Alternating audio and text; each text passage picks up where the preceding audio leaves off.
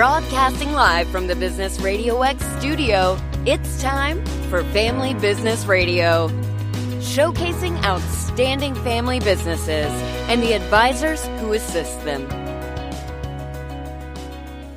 Good afternoon. Thank you for tuning in to another great episode of Family Business Radio. I am your host, Anthony Chen.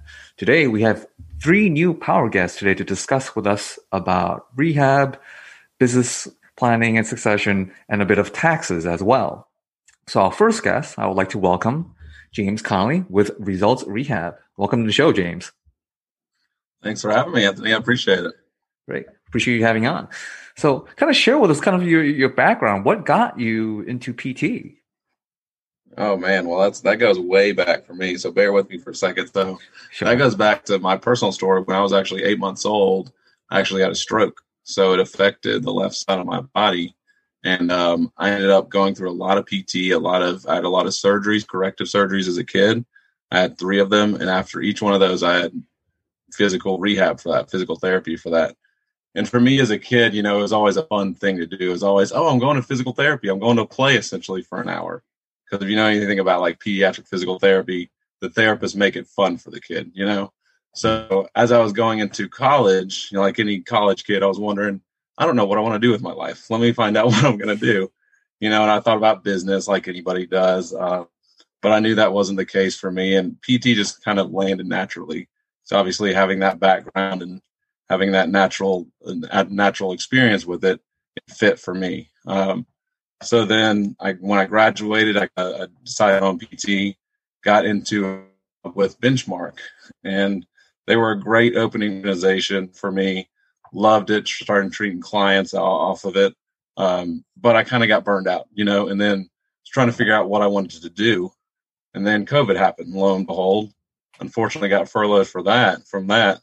And then I just kind of started to think about what I wanted to do, where I wanted to take PT. And I kind of just settled on, let's just try to start my own business. And that for me, it was it was an eye-opening experience because I don't have any personal business training. I'm coming out, I'm saying, I don't really know the business side of things. Let's just kind of see where it goes. I'm kind of doggy paddling along, trying to figure. And it's been an eye-opening experience, but it's been fun because physical therapy is one of those things that I think improves people's lives, and is an eye-opening experience to be able to, if people have an injury, to be able to show them you're not going to be injured for life. If you do these certain exercises, we can rehab you through this process. And you can get back to doing the life that you enjoy, Mm-hmm. So that's just been a really fun process for me to be able to go through the experience of opening my own business and taking through people what they want to do and get them back to the activities that they love doing. Mm-hmm. So for our audience who are not kind of familiar with physical therapy, can you kind of describe what are the functions of a physical therapist? Like what do you do behind the scenes? Yeah, so I'm glad you brought that up because it can be kind of a common misconception to where some people, think, are you a massage therapist? Can I just come to you to get a massage for an hour? Or are you a personal trainer? And I think PT is the best kept secret, which is a good thing and a bad thing. We're notoriously bad marketers. We don't really market ourselves very well. So PT in general and I'm going to read a strict definition. It's a tool that's used to promote, maintain, or restore health through physical exam, diagnosis, prognosis, patient education, rehab, disease promotion, and health promotion. And that's a mouthful, but I want to focus on the last couple of that, the disease prevention and health promotion. So I think that kind of sets us apart from the current healthcare model, where the current healthcare model is focused more on reaction. Take this pill, use this medicine, which of course a lot of times is necessary, and I'm not downplaying that. It's needed a lot of times. But I think what gets lost in that is the preventing illness to begin with. If we can focus on prevention, then people wouldn't be in this situation to begin with. And as physical therapy, we really preach injury prevention, and we teach you the tools and teach you the proper exercises in order to properly recover and to get back to what you were left to do. And we do that through things such as controlling pain, addressing range of motion deficits, strength, balance, and coordination. So it's not like a patient won't come to you when they're already injured. It sounds like you're trying to prevent the injury from coming out to begin with. Exactly. And, in an ideal world, it would be we would get a lot of people before they're injured. But of course, if they're like me, things get put on the back burner. You don't want to go see another doctor. You don't want to go see another provider. You just want to wait and see what happens. So that's where a big part of my philosophy is that I just educate people on, okay, I get that, but then try these exercises beforehand so that it doesn't get worse down the road. Because a lot of times what I see is people come to me and they're like, man, I had this a year ago and this is just getting worse and worse. And I hate to hear that because I'm like, if you would have come to me, 9 months ago, we could have gotten ahead of this. And it wouldn't be this terrible thing now where you can barely walk and you can't even play with your kid anymore because you've let it fester so long. So it's just that education to go see your provider as soon as possible. And really what helps with that is in Georgia, we have what's called direct access now. So that means you don't have to have a prescription to see a physical therapist. There's certain little restrictions, like you have 8 visits or 21 days without a doctor's prescription to see a physical therapist. And that's been fantastic for my business in particular, because they can just come straight to me. I can treat them.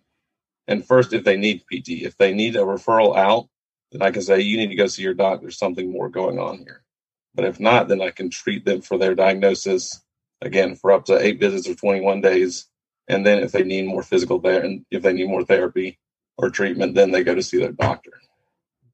It almost sounds like it would make more sense instead of going right to the doctor when the pain threshold is like already almost 10 out of 10. As you mentioned, it'd be better to get to someone like yourself 9 months beforehand. So I guess the question comes down to so for someone who's very athletic or active, how would you coach someone? How would they know, okay, this is either just plain soreness or, okay, this is something serious. I should get to someone like yourself to treat the cause because it's not just a regular workout soreness. Right. Yeah. So that's a good question. So it's typically like, say, let's take, like you said, like an athlete, for instance, let's take somebody with a shoulder injury, and they're working out, say doing, shoulder presses at the gym. And they're just the next day they're sore. They're sore for a couple days, So that's typically that muscle soreness is probably delayed onset muscle soreness. That's a very typical process that the body goes through.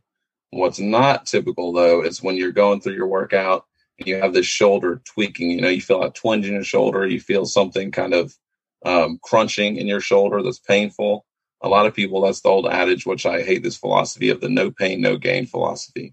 They're just like, oh, I'll just push through it. It'll be fine. It'll get better. And I implore people not, because that just makes it so much worse down the road. So if people have those little tweaks and twinges, yes, per se, it's not bad at that moment, but we like to catch it as a PT is to get them in and say, you can do these slight body modification changes, these slight changes in your technique, and that will avoid that tweak that you're feeling in your shoulder.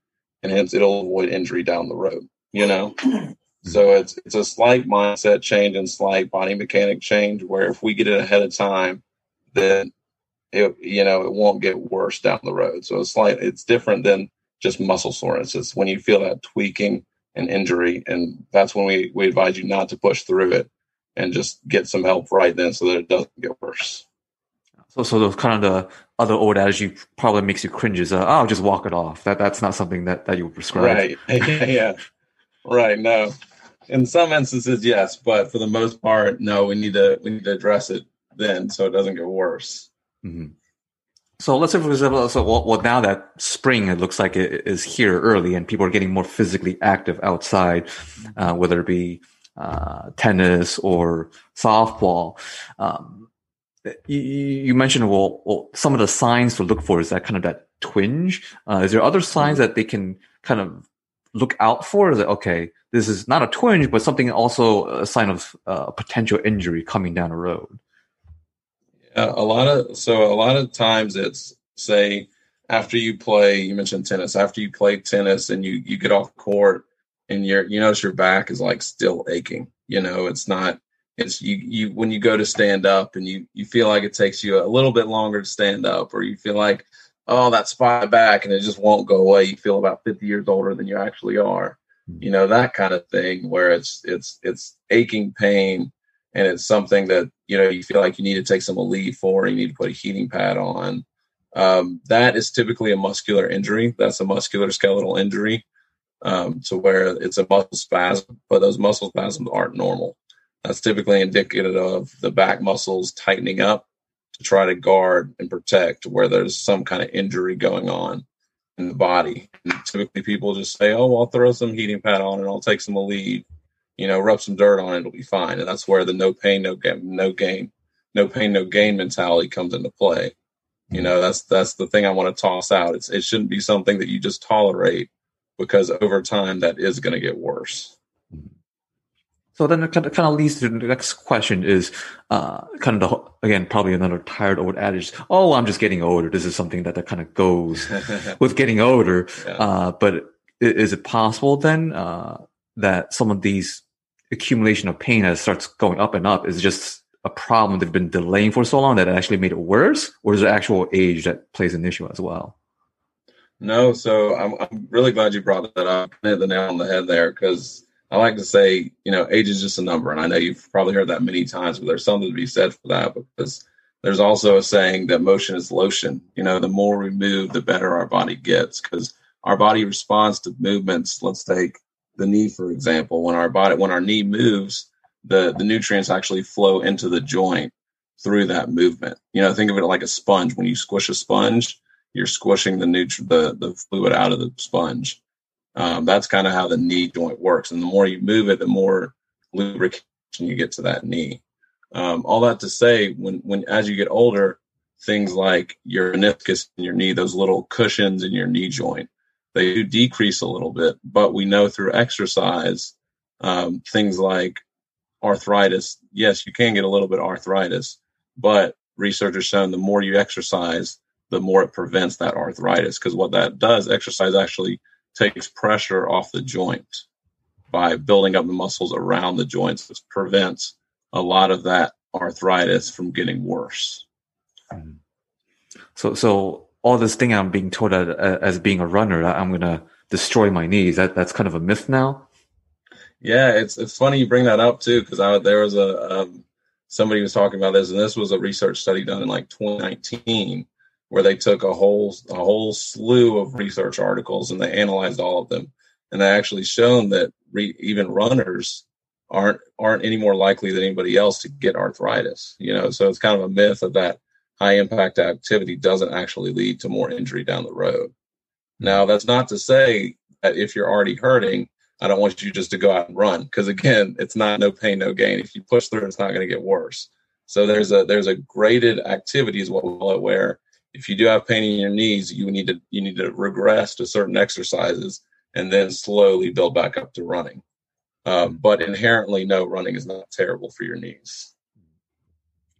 So since we're kind of talking about prevention or injury prevention, and as people are getting more active, would there be value to someone coming to you first, even though they might not have some kind of pain or injury onset per se, but to kind of understand form and movement and maybe learn a little bit about what workouts they would need to do to prevent potential injuries in the future? Yeah, absolutely. I love to do movement screens for my clients, especially for those athletes or people who are just looking to get back into, like you said, tennis, or now that the weather's beautiful again, getting my golfers, getting them back into it. I always like to maximize their technique to, like you said, to let them be lifelong people who are doing their activities without injuries. So yeah, we always like to get ahead of it and do those slight tweaks to their technique so they don't get injuries. Mm-hmm. And so someone coming to you, would they need to have, let's say, initial payment for that first consultation or evaluation? Usually, and it depends on the person. Sometimes I discount it. But, you know, the positive thing, so for my business in particular, thank you for bringing that up. My business in particular is a concierge mobile business. So I come, and that's really my philosophy. I believed in personalized one-on-one care. Because I think now too much especially in the PT world, there's a lot of PT factories out there where they just kind of crank patients out. And unfortunately, it's hindering not only us as practitioners, limiting what we can do, but as clients, they really don't get better as quick because they're just physically not getting as much time with the therapist, and it's unfortunate. But that's why my model in particular is I spend a full at least an hour with my patients every single visit and really kind of reevaluate, okay, where are you at? What do we need to change? What can we do going forward? It's a constant reevaluation process. So imagine this, they get better quicker because I spend more time with them, so it ends up kind of saving them money in the long run. So to answer your question, there's a cost involved, but it ends up saving them money. And if they do want to go through insurance, I give them a bill and they can submit to insurance as well. Great. So for someone who is either a weekend or pushing through pain, or maybe wants to take the philosophy of, well, I don't want to get on a 10 out of 10 injury scale and I want to learn proper form and movement, how can they best reach out to you? So they can go to my website, www.resultsrehab.org, or email me at Dr. Connolly PT, doctor is abbreviated, at resultsrehab.org. And I'd be happy to chat with them and figure out a plan for them directly. Okay, great. Well, thank you for sharing your insight, James. All right. Thanks, Anthony. Coming up, our next guest is Lisa Sretanovich with Visionating LLC. Welcome to the show, Lisa. Well, thank you so much for having me. Great. Again, my name is Lisa, and I am the Velocity Detective, and so excited to be here. Great. We're excited you having on a program here. So kind of share with us your story as to how you open up your business. Sure. Well, Sherlock Holmes was one of my favorite childhood heroes. He was known as the master of deduction and observation, and kind of inspired by those skills as well as being a CPA. I really take pleasure in sleuthing through small businesses to help optimize their cost and maximize their growth. I really love to see small business owners with enough passion and drive and belief in themselves to have launched their own business. But it breaks my heart to see them flying by the seat of their pants, not knowing where their cash is going or even which sale is profitable, and all while spending too much time at the office. You know someone like that, right? Yeah, a lot of business owners where they see revenue going up, but then they see their profit going down. So kind of share with us, how is that even possible? Well, there's really three kind of key elements to making sure that you're running your business optimally. One is to make sure that you're not flying by the seat of your pants. You really have some way to capture all of those numbers so that you can make educated decisions. And then controlling that cost creep. The costs of your business just seem to fly out of the door. Those dollars just keep going out. And the way to control those costs is really essential. And then the last element would be to know which growth opportunity is the right one to take at the right time.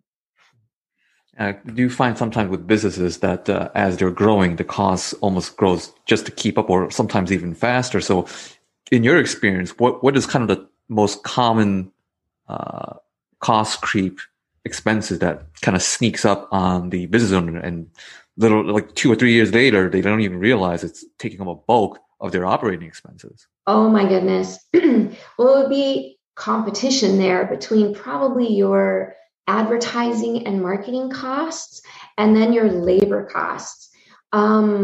First of all, you want to make sure, especially as a small business owner, that you are paying yourself, right? You want to be focused on getting that profit down to your bottom line so that you can take that and put it in your back pocket. And that should be your paramount focus. But in order to do that, you've got to sometimes pay other people to help run your business with you. Maybe a website designer, maybe administration. And sometimes you can let those costs get out of control advertising again, and marketing is one of those. And honestly, it's not just actual dollars themselves, but think about how much time you spend on maybe social media, right?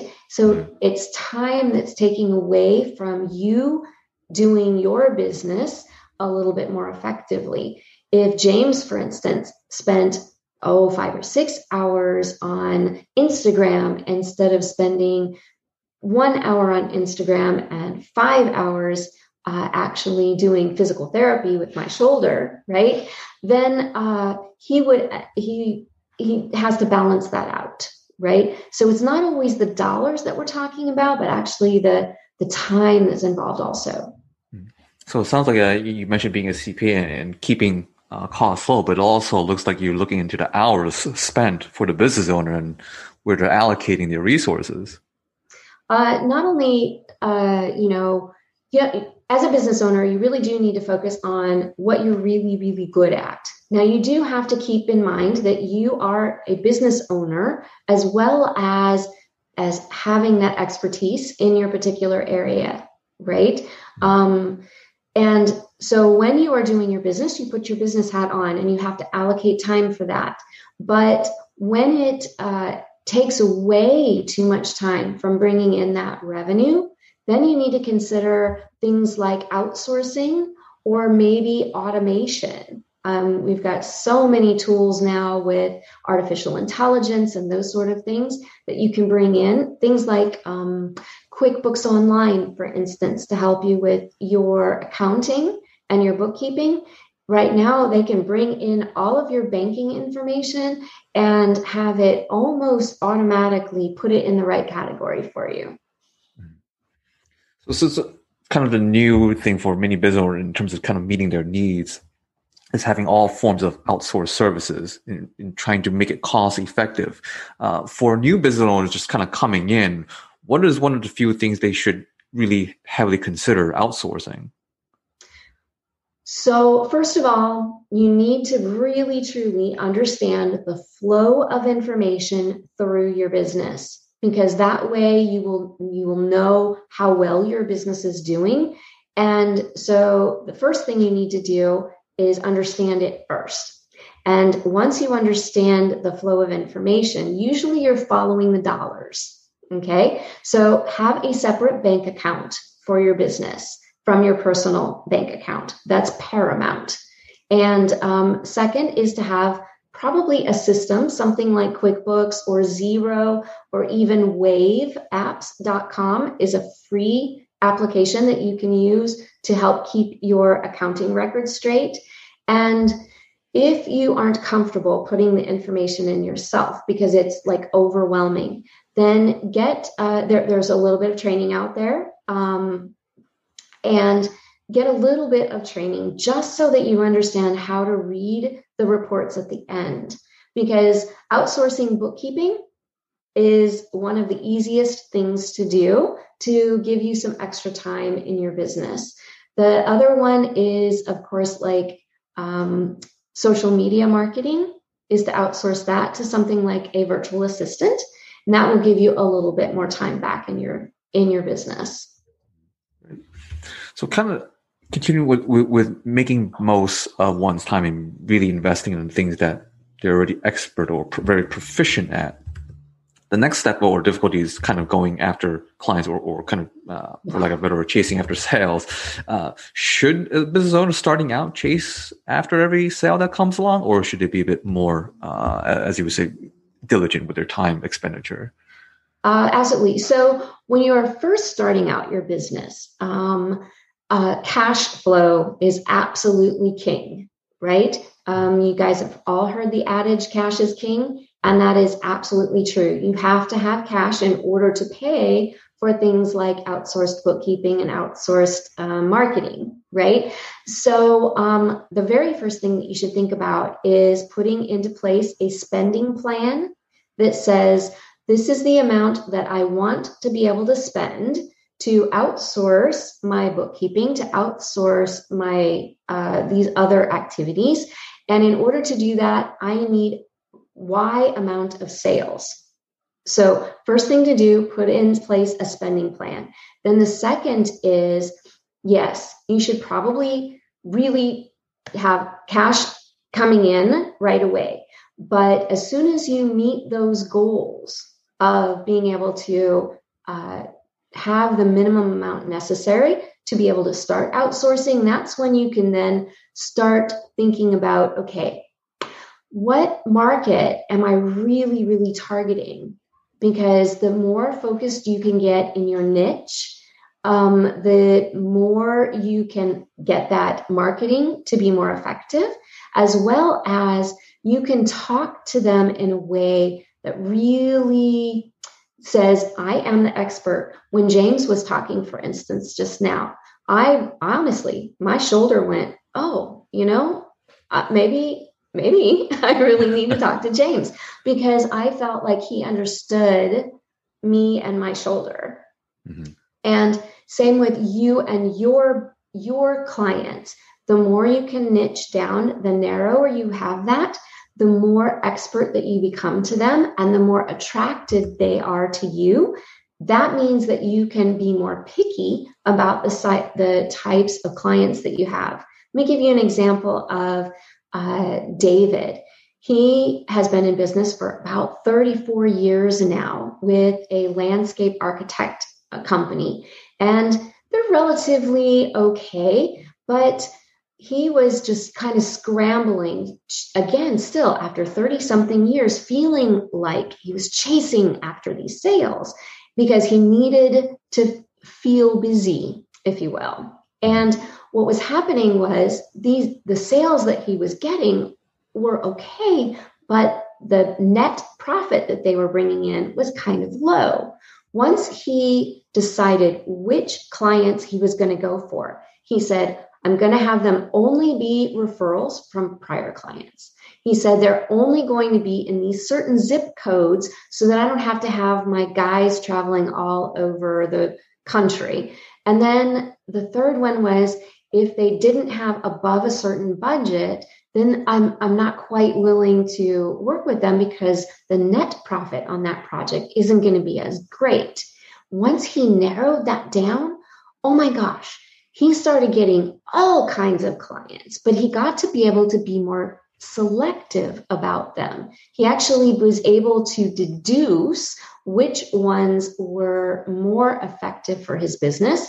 He enjoyed doing them more, so he got more joy out of coming to work every day. And oh my gosh, his business was more profitable in 2020 than it was in 2019, even with the pandemic going on. Also, it sounds like not only are they prioritizing or, as you say, niching down on their client and have a higher net profit, then it sounds like he's much more happier and can have a bit more spare time rather than running around all over the place. Absolutely. So in his case, he took that extra time, and now he's actually going to Martha's Vineyard when COVID will allow, right? And spending some time there with his family. So he's taking that extra time and investing it in his family. If you're maybe on the newer side of your business, you want to take that extra time and reinvest it into your business. Either one, now you can make an educated decision on what you do with that extra time instead of just chasing all of the time. Yeah, it's funny because the segue question was going to be kind of common in the business world or small business world is all that time is being spent into the business with almost little to no time left for family, when kind of the whole premise was that we would have more spare time for ourselves and family. So you did kind of already answer the part of that question is, how can a business owner who went in with the intention of having more control over their time and with an intention of having to spend more time with their family, what is a key couple big words of wisdom or advice you would give to them to kind of start that?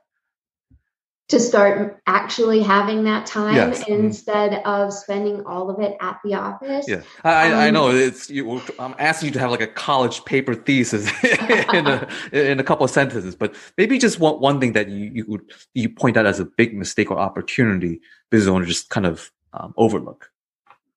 Right. Well, one of the things that you can do is apply like a 3-step simple thing about, is this activity something that I really need to do for the business, or is it something that I can evaluate a little bit more, right? And I call it NAB, NAB.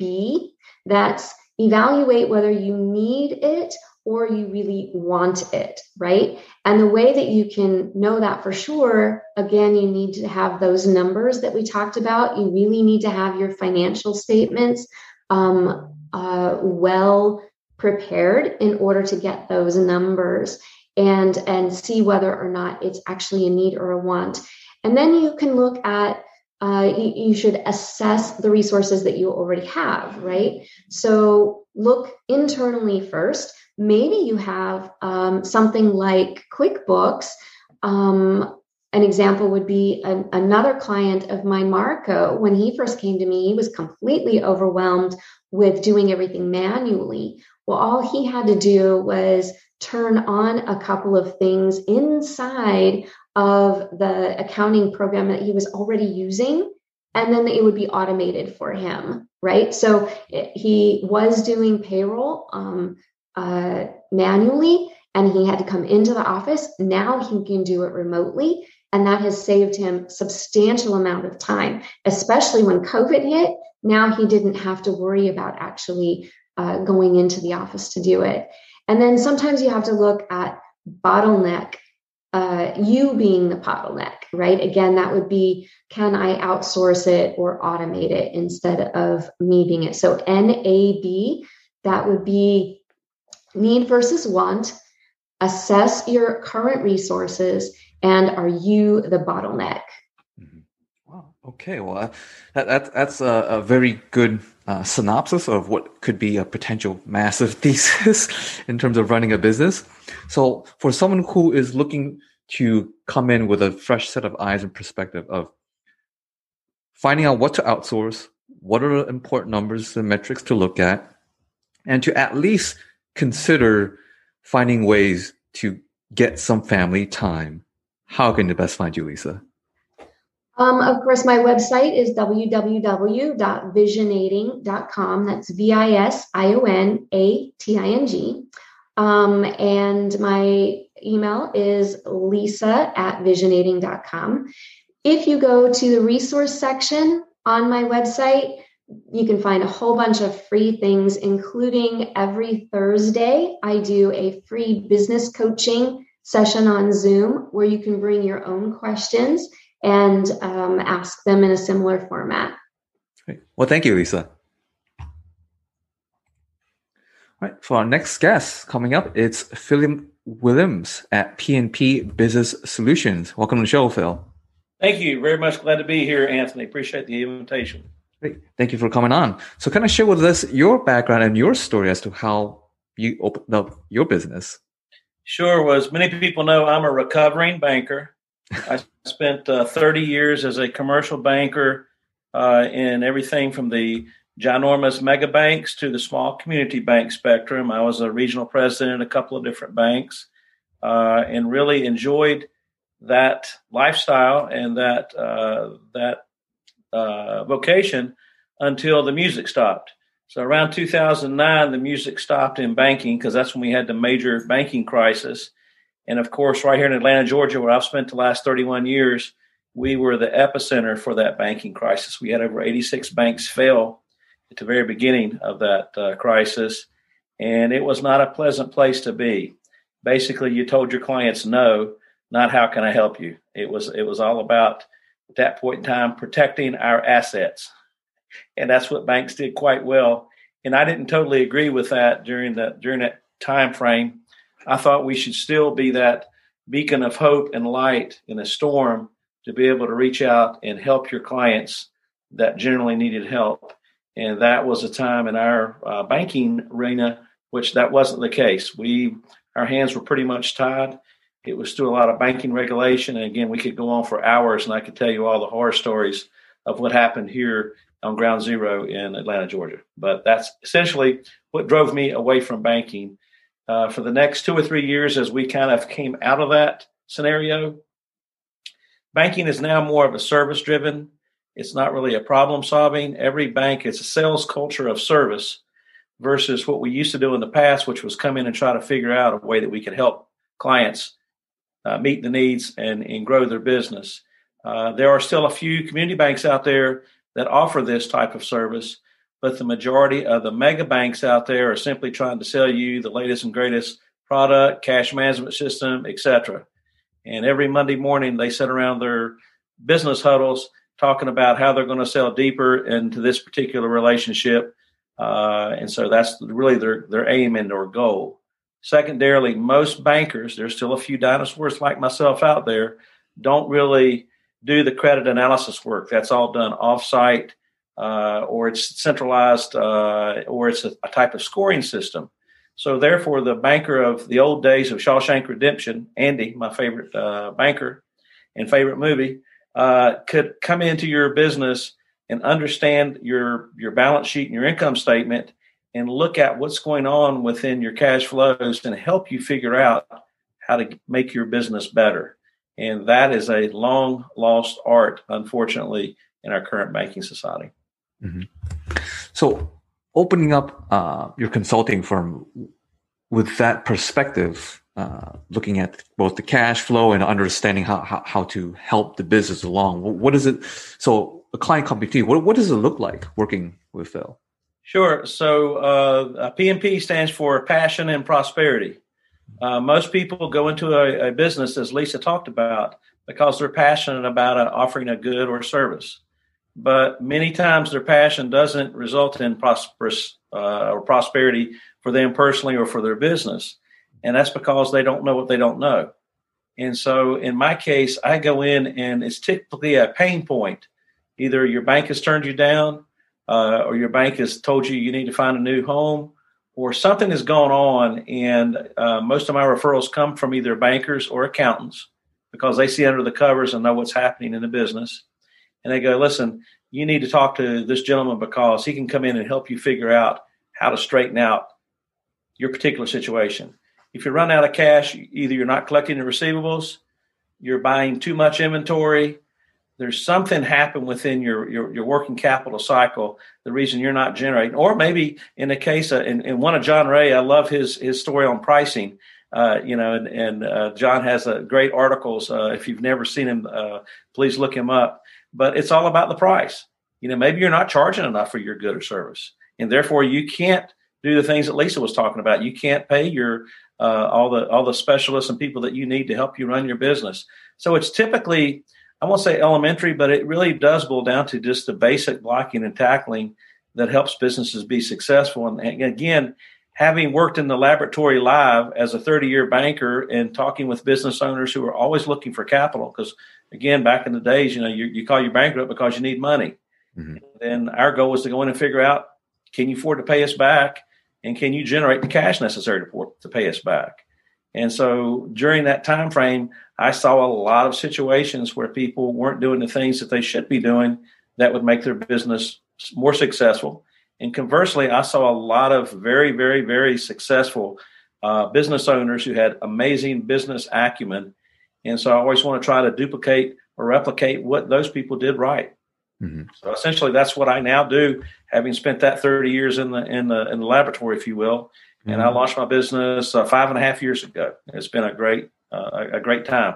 I do want to comment one other thing on business owners. You asked the question, when somebody decides to start a business, how do they have all this time? And that's kind of laughable. I'd say go back and work for somebody, because when you work for yourself, it takes 60, 70 hours a week. You don't have a an hour job at that point in time. And so if you're a business owner or someone who wants to be a business owner, a listener out there, don't think you're going to open a business and have a 40-hour work week and all this time free and available. You're going to have so much of your time consumed of just learning your new trade and learning every aspect of what it takes to be a successful business operator. Mm-hmm.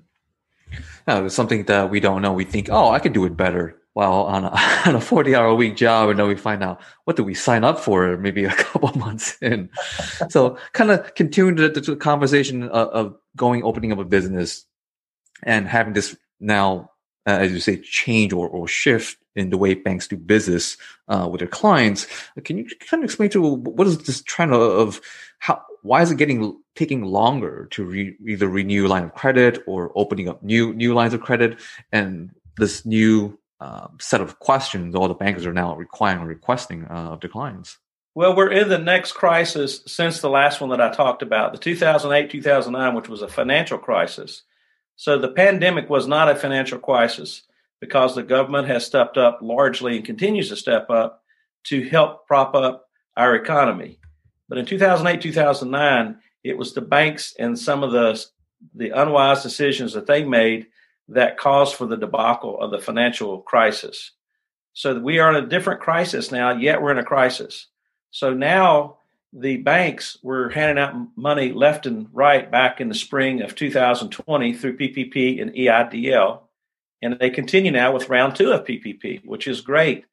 And that's easier money to give out because guess what? In most cases, you don't even have to pay it back. It's a free gift from our government. Or if you do have to pay it back, it's at a very low rate interest.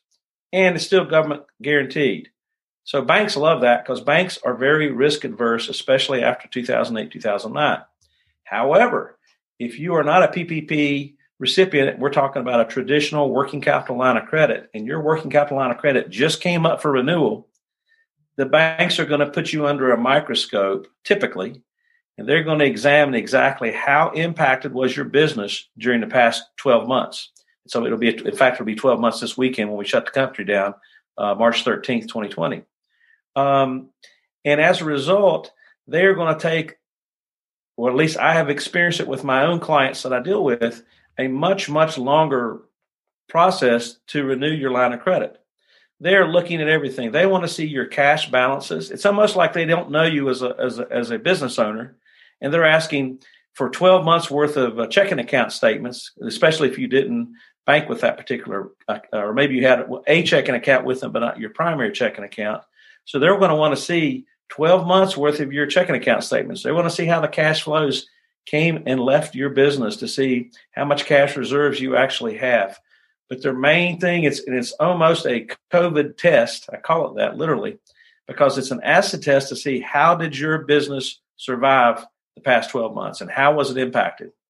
And if it was greatly impacted, chances are they're going to trim down your line of credit, or in some cases, may not even offer you a line of credit. They may say, thank you very much, but right now we're a little concerned. I mean, I've had horror stories where business owners had a commitment letter last year going into the pandemic, and the bank had an about face in April of last year and pulled the commitment letter and said, sorry, and oh, by the way, the $10,000 you gave us for deposit, well, we've already used that for our underwriting, for our attorneys, for the appraisal, but we're not going to be able to help you out there. So thank you very much. Good luck.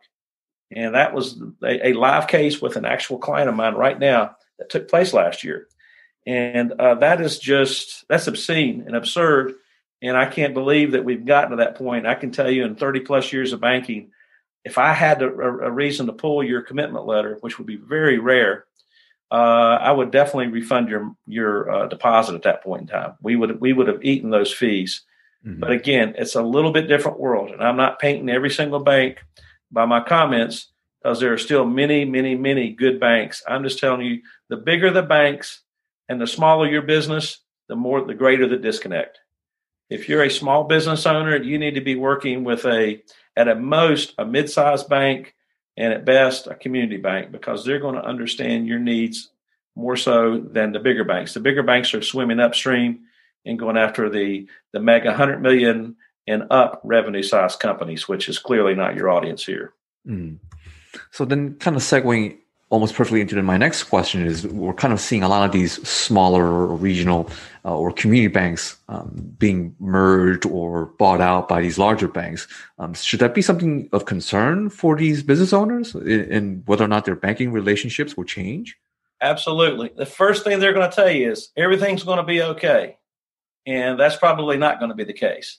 Anytime a merger takes place, and it takes several months for everything to get acclimated, but you have systems issues you have to map over. I'm a victim of that right now personally. The checking account that I had with the bank that I was with that was recently purchased Well, they recently told me, well, we don't offer that checking account, so you're going to need to come in and do this, or you're going to need to up your average monthly balance, because otherwise this particular account was going to have certain fees attached to it. And I said, well, I've had it for 5 years. Well, we know, but we're sorry, we're going to have to do something a little bit differently. So I may have to look for a new bank, to be honest with you, because again, it's not a scenario where they want to conform with you. It's clearly when it's a takeover, your bank was taken over, then your account's going to be taken over, and you will now have to adhere to whatever the policies and procedures were of the acquiring bank. So that's unfortunate for the small business owner. But again, that's a scenario. There's a number of banks on the landscape. So my advice is do your homework. So kind of continuing to all these factors for a business owner to really work with it. And I don't want to dissuade any new listener in terms of starting and opening their own business. But let's kind of go on the greener pastures and say they've been rocking and rolling all through last year. And then all of a sudden they receive, say, an unsolicited offer to buy their business. Should that be something in consideration? Should just accept off the bat, or what other steps should they take into before going on that route? So that's a great question. So, and that's another part of what I do. I'm a certified exit planning advisor. So the whole idea of exit planning is getting your business ready to sell. So when you have that unsolicited offer, my first question would be, is it a fair offer? What's your business worth? And that's the $128,000 question, to borrow the old game show comment. Most business owners have no clue what their business is worth. They may think it's worth some multiple of 5 times, 10 times, whatever, because that's what their buddy at the country club said that they sold their business for. But in reality, most business owners don't have a clue what their business is worth, nor do they have a clue of how you even would go about going through an exit. So if they get blindsided with with someone offering to buy their business, well, that's great. But if you've not gone through an evaluation to really understand what the true value drivers of your business would be, then you may be undercutting yourself. So you would definitely want to seek out a certified valuation of your business, number one. But it's better to be prepared than not to be prepared. So in most cases, if you ask most business owners, do they even have a formal business plan or an exit plan? The answer is, well, I've got it on my head, but I haven't really written it down. But the vast majority, something like 78% of people, don't really have a true business plan. Yet, if you ask them when they're going to exit, 76% say they're going to exit in the next 10 years, and 48% say they're going to exit in the next 5 years. So how do you exit if you don't have a formal written plan? You don't know what your business is worth, yet you're going to exit. And so it comes to a whole host of people that need to come together under the one premise. It's almost, it takes a village to sell a business. So the old commercials that you hear on TV, and Anthony, this is clearly your background now, and that's working with your personal financial planner. What's your goal? What's your number? What are you going to need if you walk away from the business today in order to continue to sustain the lifestyle that you've been accustomed to? And so once we know what that number is, now we compare that to what's the valuation of your business. And if we have a disconnect there, so if you need $3 million in the bank because you've got a lavish lifestyle and you want to travel, and your business is worth $1 million, well, we've got a gap. So either you're going to be a Walmart greeter or working at Home Depot on the side, or we're going to have to figure out how to improve the valuation of your business. And that's a whole nother conversation. But there are certain value drivers that you can levers that you can pull within the business to make it more valuable. But a very simple question for all the people that may be listening right now is, if you're a business owner and you can't take a 2-week vacation, you can't walk away from business. Oh, it will never happen because the place would go to pieces. So if that's the case, you'll never be able. It's rarely you'll be able to sell your business, because your business is 100% revolving around the business owner. And so you need to put people and processes in place that your business can be successful, whether you're there or whether you're on a Viking River cruise in Europe somewhere. Because when you get to that point, now your business is sellable. And so those are some of the things of a number of areas that a business owner needs to consider before they get that unsolicited offer. Oh, well, I guess that kind of answers my potential upcoming question of if a business owner is burnt out and they say, you know what, enough of this, and they want to sell, it sounds like they need a lot more work to do. I call it runway. It's like landing a plane. You need, depending on the business and the complexity of your business, it can be as much as 3 years preparation work to 5 years preparation work. It really depends on how well you've run your business, because good exit planning is good business management. You don't have all your eggs in one basket. You've got diversity within your management basis and people are empowered to do the day-to-day decision making that needs to be done. You're not working with one particular mega company, and if that company goes away, then suddenly your business is out of business. You have a good diversity from a standpoint of where your business comes from and the cash flows. So there's a number of things that have to be put in place, and then your accounting. You can't have Aunt Betty or Cousin Fred, doing your books, and your balance sheet doesn't even balance, and it doesn't reconcile your net worth each year. So you need those type of things in place, because when a business prospective buyer comes in, they're going to tear your company to shreds, and you think it's worth X. But they're going to beat you down because you don't have certain things in place, and those are going to be major value destroyers, not value drivers, but value destroyers. That's going to lessen the value of your business. So the idea of hiring an exit planner up front is it helps you get ready to sell before you go to market, so that all those uncertainties have been solved, and so you'll get a much better multiple. It comes back to what I call, you can either be a lifestyle business where you run everything through the business and you pay no taxes, and you got your kids working at the business and 2 or 3 cars, or you can have an enterprise business and you run it much like Home Depot or Coca-Cola, where you're looking to try to build that bottom line, and you're going to pay taxes, but that's okay, because if you're paying taxes, you're making money. What a novel concept. Mm-hmm. So how in the world can you sell a business that's shown losses for 10 years? The answer is, well, you can, but you're not going to get very much for it. Yeah, I was like a segue. You're just answering all the questions coming up in terms of, hey, some business owners where they think of, as you would say, a lifestyle business, writing off all these expenses, but it sounds like in doing so, it's really hurting them in the long term when they're looking to sell out. And it's a paradigm shift, Anthony, in our country. And I don't care who you are, where you are. If you're an accountant, on April 15th, you call up your business owner and say, well, guess what? We've got to write a check for X. And of course, they don't need to really file until September 15th. I'm using April 15th for simplicity.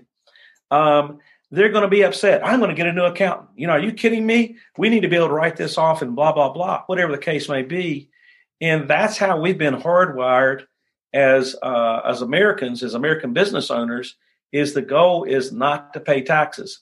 So if you're going great in the third and fourth quarter, so I've always seen so many business owners, well, it's time to buy some new equipment because I've got to do a 179 depreciation write-off, because if I buy X pieces of equipment, I can write those off.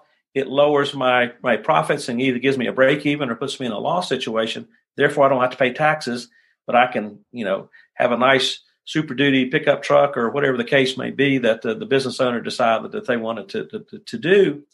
And that's the wrong way of thinking if you're really trying to create value. If you're really trying to create enterprise value in a business that at some point in time you want to sell, and you've worked all these hard years in birthing this child, which is your business. And most business owners are as proud of their business as they are their children.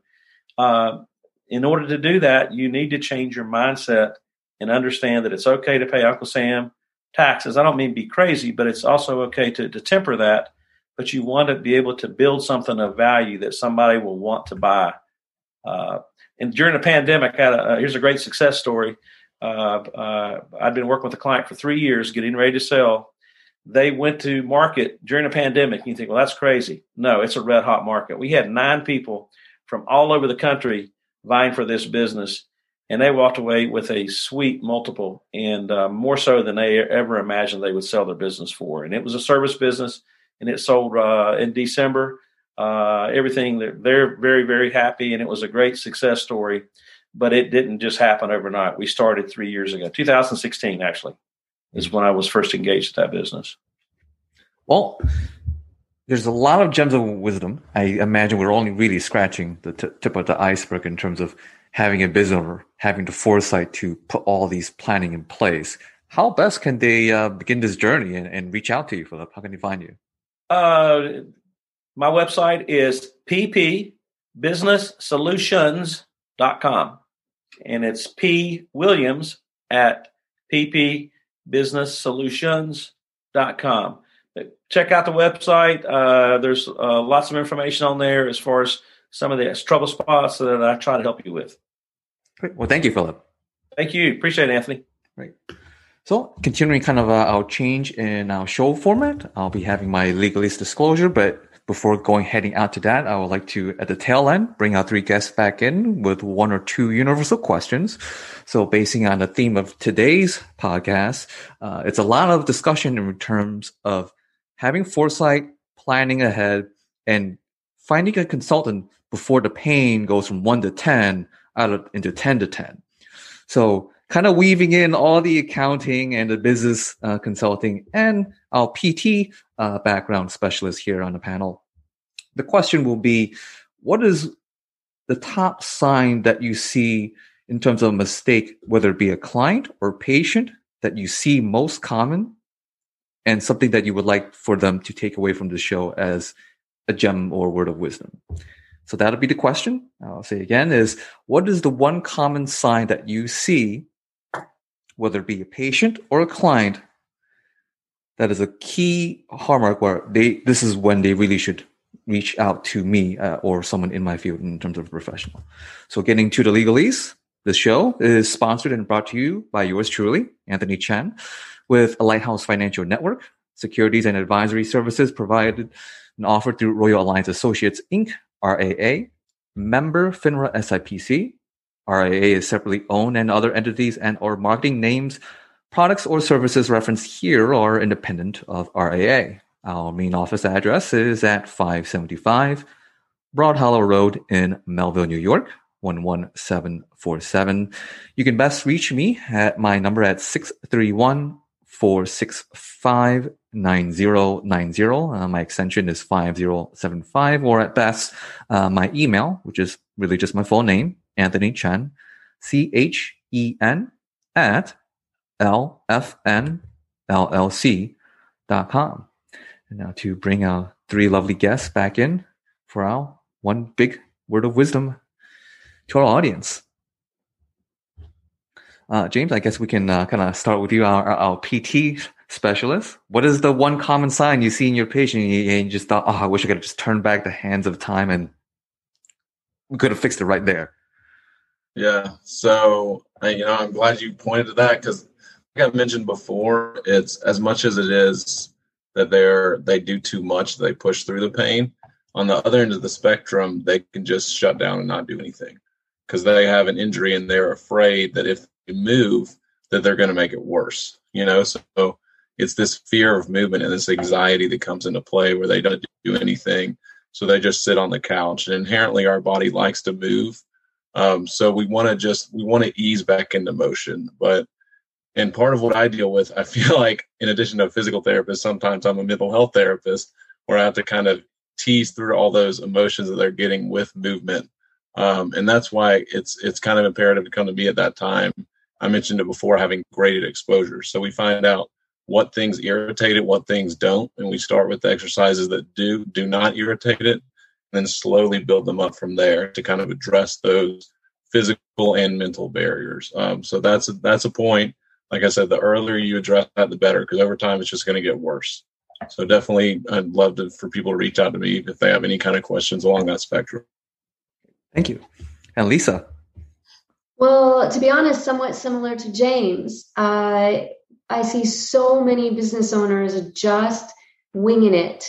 They will run through the entire year with running all of their finances through their personal bank account And they just wait for the end of the year with this giant box of receipts that they might just try and dump on some poor bookkeeper or tax accountant trying to figure out just their taxes, when they need to understand that running a business starts every day.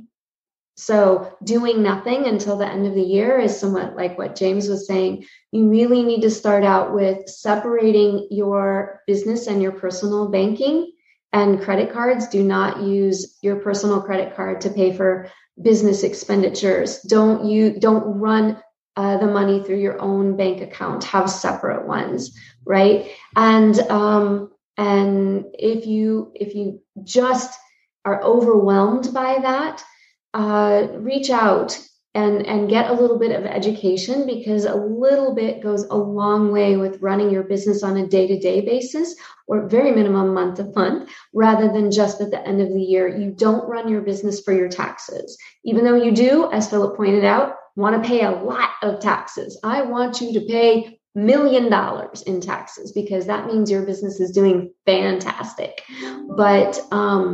But you really have to have a system in place, and separating your bank account from your personal is the first step. Great. Well, thank you, Lisa. And Phil, taking us home. Denial. And I'll go a little bit into that. But years ago, and I wish I would have remembered the CPA's name who gave me this advice. But he says, you know what the definition of an entrepreneur is? I said, no. He says, that's someone who doesn't know when they're taking a risk. If you think about it, it's very true.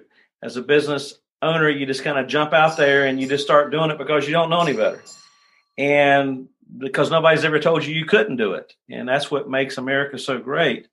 But the most common issue that I see is denial. And what I mean by deny is deny that you have a problem, or deny that there's an issue. And that denial continues until a pain point happens. That kind of, I'll go back to our PT example. Until that pain hits, then you realize, wait a minute, maybe I do have a problem. I should get this checked out. And that's typically when my phone rings. It's after the pain is hit and they've been turned down, or they're trying to do an expansion and their banker said, no, thank you, we can't help you. So the denial aspect of it, and it's in human nature. It's anybody who's an attorney who does wills and estates know that the last thing anybody wants to do is prepare their will, because they're going to live forever. The last thing that a business owner wants to do is think that they're going to have to sell their business because they're going to live forever. Or I'm going to get to that at some point in time. And they never do. And I call them the 5 killer Ds. And that's death, disability, divorce, disagreement, and distress. One of those 5 Ds will happen to your business, and you need to be prepared for that. So to help get you prepared, it all goes back to a good business plan, which is a good exit plan. Well, thank you for your words of wisdom, Phil. It's almost like you're painting a picture of there's real life and things happen, and not everything is rose-colored and a fairy tale Disney ending, but that is the goal, right? Exactly. Well, thank you all, everyone, Philip, James, and Lisa. And that is today's program. Thank you for listening in to another episode of Family Business Radio.